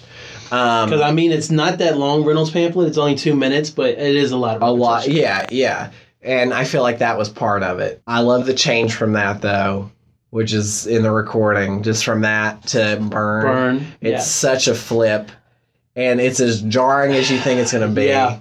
That is the easily, besides the end of the play, at the end of the musical, that is easily, once you hit Reynolds pamphlet, well, honestly, it starts with Hurricane. Once you hit Hurricane, which is a nice little piece of music, or go ahead. That was another moment where he was in the middle of the stage with light on it, and the whole outside was moving like he was in the middle of the fucking hurricane. And I was like, oh, this is good. In the eye of a hurricane, it is quiet. And that might be the best song he sings the whole show, honestly. Yeah. Even like Hamilton and Lin-Manuel, and I'm just speaking from that perspective. Yeah. It's just, it's a good moment for him. Mm-hmm. And it was just him in the middle of a light hurricane. It was really cool to be able to see him in that. That's another one of those lighting moments. And the lighting also did, like, Washington's office, like square. This is your playing space. Yeah. And it really cut that down too. Cut away the rest of the stage To make you focus on that one point. Yeah. Yeah. So you said Burn was beautiful, and you said you teared up during Burn, correct? Yeah, I did. Burn was just something. It's not one that I listen to a lot. I've listened to it. I love it. Not one I've listened to a lot. I just thought she was really good, and it just ripped your heart out. She's kind of like, I don't care about you anymore. Yeah, like, there's 3 moments I think love you, but I can't. I hate you. Yeah, there's 3 moments in the show that I'm thinking of off the top of my head where Eliza just comes in and she blows you away. And then the first one is Helpless. Yeah. This is the second one. Yeah. And then the third one is obviously The World Was Wide Enough, which is the or Who Lives, Who Dies, Who Tells Your Story. That's the last one that she comes in and she just wrecks you each time. Well, I'll talk about the last song last. Yeah. But we can transition into Philip from Burn and what she did there. I love the guy who played Philip because there's a difference between, and I've talked about this, playing at being a kid and like playing that you are a kid. And I feel like he played being a kid. And he's shorter than all of them, so it wasn't like he was the same height as his parents. He was shorter than them, and he seemed like a kid when he did his first little rap with them. And then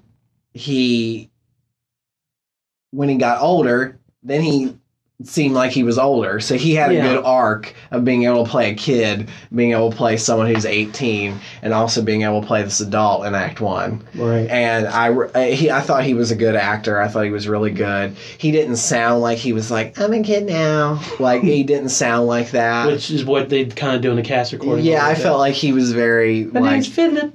I'm a poet. Yeah, I'm trying to be a kid. I didn't feel like he was trying to be a kid. I felt like there was a kid up there. Yeah.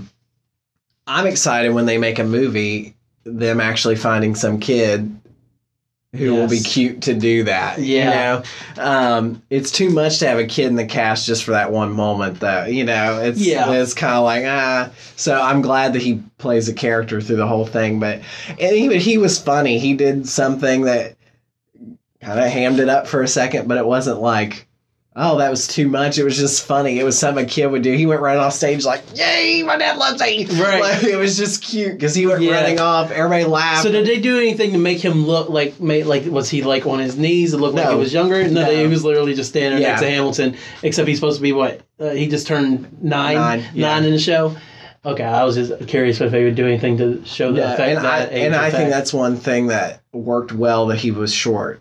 Okay. It looked like he was smaller than them. When you find someone, because I think Lin-Manuel and Anthony Ramos, like I feel like they were kind of close in height. Yes. So it was like, I'm 9, but I'm the size of this adult. Right. It throws you off. Yeah. Which here's the thing, you get over that. That's something that you overlook, but at the same time, I'd be lying if I would say that it doesn't bother me sometimes. Right. And for someone who, I try to get over that stuff, some people who aren't used to going to the theater can't get over that stuff as much. Yeah. They're like, oh, that was weird. We hear it all the time. But I thought he was really good. He got shot. I was like, oh, God, it's happening. Because, of course, you go to Blow Us All Away, which is Philip's song, and then you go into the Stay Alive reprise, which is... She just... Where is my son? I mean, he came in, and he already, like, tears you up, like him with Philip. And then she comes in, and you're like, oh, Mama is going to be so upset. Like... Alexander, who did this? Did you know? Yeah. Like, Eliza. It becomes such a big moment. She came in, I got chills just from her going, like, I was like, oh, God. I'm seeing it in my head, yeah. And she comes from the back and just shoots right down the center of the stage, right to him. And just when, like, his body goes limp. And I was just like, oh, God. And then she lets out that scream. Right. And that's something that's not on the recording. Yeah. It's just, she just... wailed. Yeah. Yeah. As any mother would. Yeah. But, I mean, it's just one of those moments where everything builds up and it was just a big release in the quiet. And anything in there, in that theater that's like that, it just echoes. And it just ripped your heart out. And then the whole song, they sing about Quiet Uptown. Like, that was set. And what's nice is it's so dark and they are at the center in the front. Like, they were just there together. Yeah, reconciling. And the turntable moves and Angelica comes into that light. There are moments that the words don't speak. Like, and it's, I'm like, oh. And it's nice to have her sing that song. I love the fact that she is part of the family. She's there for her sister. She loves her sister. And she just sits there and is like, it's so, because Eliza does not talk. Yeah. She is so in mourning. And the moment she grabs his hand, more tears. That I love that song. Yeah. And when they go, forgiveness, it was just like, oh. Yes. And they hug each other at the end and they walk off. It's like she doesn't even want to be next to him. It's an obligation. And then, like, it feels like that was the moment that they needed to grieve. Yes. Like, all of a sudden, I forgive you. Our son is dead. Yes. Not my son is dead. We need to mourn this together, and we're not going to get over it until the two of us mourn it together. Yes. And, like, he, like, helps her off stage pretty much. And it's such a nice moment. And it's not their last moment together, but it's one of their last moments together. Yeah, it really is. Yeah. Which makes all the better their last moment. Best of wives and best of women, yeah. Yeah, because that's, I mean, you get back into politics, they, like, all the stuff with Burr happens. I can say that my first listen to the cast recording when the V came on, it was like, can we get back to politics? That was a wreck. I was so going through it in my car driving around. Like, can we get back to politics? And then Madison's like, please. I was like, yes, like that's the perfect transition. It is. It is absolutely like is. Even talking about it now, like I was just like, we're in such a moment right now. Like, it just it just breaks you down, and it's that's one of those moments where it was like, I'm okay with that. Yeah. And what's funny about the show is it rips your heart out and then makes you laugh the next second. Yes. Those are good shows. Those are good shows that does that. That, like, good shows that do that. Like, that was one of them. That was one of those moments just perfect. And the anger that comes out of Burr from that point on. I was going to say, like, election 1800 on, he's rolling he gets to that finish line. So pissed. And I feel like that there is such a... It's like a train hauling ass, like at that moment, and it's all Burr, Burr. And like even when Burr tries to pull back a little bit in Obedient Servant, and he's like, and then Hamilton's like, I don't remember exactly what I said, but here's a bullet list of 30, and then like Burr's like, oh sweet Jesus, and then after that he's like, careful where you see, young man, me, my man. Which is when he gives the list. All the ensemble members line up, and he is handing papers, like, to the ensemble members. So it's like all these letters are coming, and they all, like, take it over and hand it to Burr. It's just like this stack is just building up. And it, of course, sitting back where we were, you couldn't see every look on somebody's face, but, like, you could just, it was fun. Yeah. And what's fun is they use the same desk, so it was, like, center, and, like, Burr got up and took his chair away, and it was like, now it's Hamilton's desk, and he brought his chair in. He's like, I'm all right. Right. And it was really, oh, dear Theodosia, like, when they both have their kids, that was another beautiful moment where these two diamonds came up, and they split center, and one came up, and Burr brought in a chair, and he's standing behind it, he sang a little bit, and then he sat down on the chair, and he's singing to Theodosia. And then another one came up on the other side, and Hamilton brings out his chair and does the same thing Burr does. So it's just these two men sitting on a chair singing to their kids. Yeah, and it's wonderful. Wow. It's wonderful. And that just made me think of that. Nice. But back to this. So it's just like this big build-up. And it's a big build-up. And then with this, you go back into this bullseye. Yeah. And all this shit's happening, and they're like all these other pieces of the show come in while that bullet's coming at him. Yeah. And they bring back 10 Dual Commandments for the third time. And they redo some of the dances, like, because she sings part of Helpless during that. Yeah. Like, it's a little clip. She does something that she does during Helpless in the same spot that she did that, and he's looking at her as the thing's spinning, and like all these people are doing these different sections. Because his lights replaying. Yeah, it's literally happening around him, and he becomes a part of it, and then he goes right back in, and it's Burr upstage, like in the back, and it's Hamilton right down at the bottom, like, right. And just hunkers over. Slumps. And they take him off, and Burr sings, and what's funny is it's like Hamilton show, Burr show. And one thing that honestly took me out a little bit was all of a sudden it was Eliza's show for the last song. Yeah. And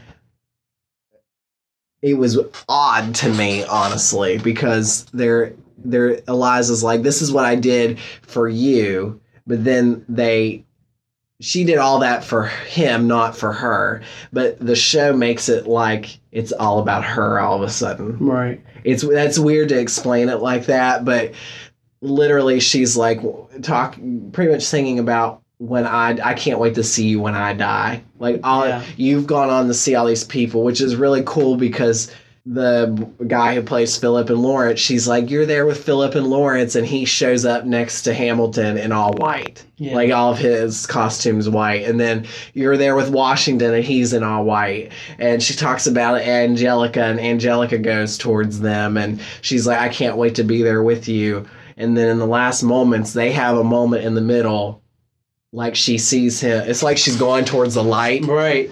And the last moment of the show. She lived another 50 years. Yeah, and so she's lived all this time, and she's seen all these people go. It's like everybody's on the outer side of the circle. She goes to the middle, and it's like she's seeing him. It's like a Titanic She's moment. Exactly. Yeah. But she hasn't died yet. Mm-hmm. It's like she's walking towards him. So they have a little moment where they love each other in the middle. And then she goes to the center down at the bottom, and he like reaches out to her, and she reaches and takes one last breath. And that's the end of the show, is her dying. But it's like, which I like, but all of a sudden, like I said, it became about her. Yeah. It was her story all of a sudden. And I'm like, I wish she just would have went to him and they would have had a nice moment as a family or something like that. But literally, the last moment, they went big and like, she takes that breath, which I think is a beautiful thing. But I felt like, oh, it's about Eliza now. Yeah. You know, but... it was, wow. That moment is really good because it's like I did all these things for you. I'm trying to do all these things so you live on. Legacy. You live on, yeah. What is a legacy? Yeah, it's like and it's all selfless. Yeah, selfless. I know, exactly. It's like all of a sudden it's like I don't care about anybody else. I did all this because you worked your ass off. And Washington was a good person, and this person was a good person. I did this for you. Yeah. It's not, I did this for you. It was, I did this for you. And it's, that's how that ended. It's a good ending because it's exactly what the show's doing. It's telling his story. Yeah. Well, Tyler, we are at 3:15 almost. Mm-hmm. So... I know they got a basketball game. I know you got somewhere to be. So I only have one last thing I got to ask you about, and this worked out perfectly. We didn't say shit about George Washington, and I've become a big fan of One Last Time, like in the performance that Christopher, his last name is escaping me right now, but Jackson. Thank you, Christopher Jackson did the show, and then at the White House, of course, in front of Obama and all that. So how was One Last Time? Because you told me it was quite unique for you. Well, I explained him as Uncle Phil. That's right. Off of Fresh Prince. Yes. He just struck me as an older gentleman. Mm-hmm. And he blew my socks off in that moment. Whoops. He was so good. Yeah. And it was like all of a sudden, I felt like I'm like, this old man can't fight during Act Right. 1. He sounds good. He sounded good through the whole thing. He was a good actor, but he had a quality in his voice that made him sound older too. And in that moment, I was like, oh, old man can't fight. Like, old man can keep up. I was like, this is good. And it was just like, I just didn't expect him to have that in him. Which, of course, they hired him, so it better be in there somewhere.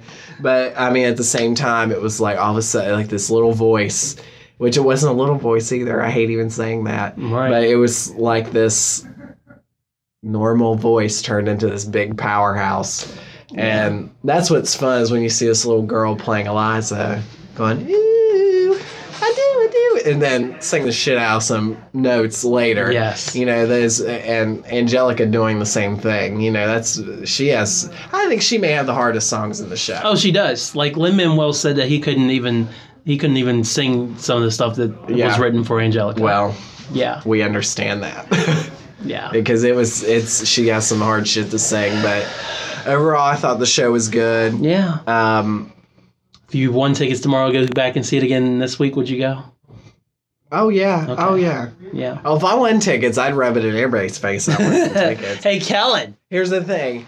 I now that I've seen it, I'm very glad that I saw it. I'm glad I didn't spend $400. I cannot imagine spending $400 to see a show right now. Yeah. I don't know if it's just the position I am in life, but I was like, I don't care what it is. It would take a lot for me to spend $400.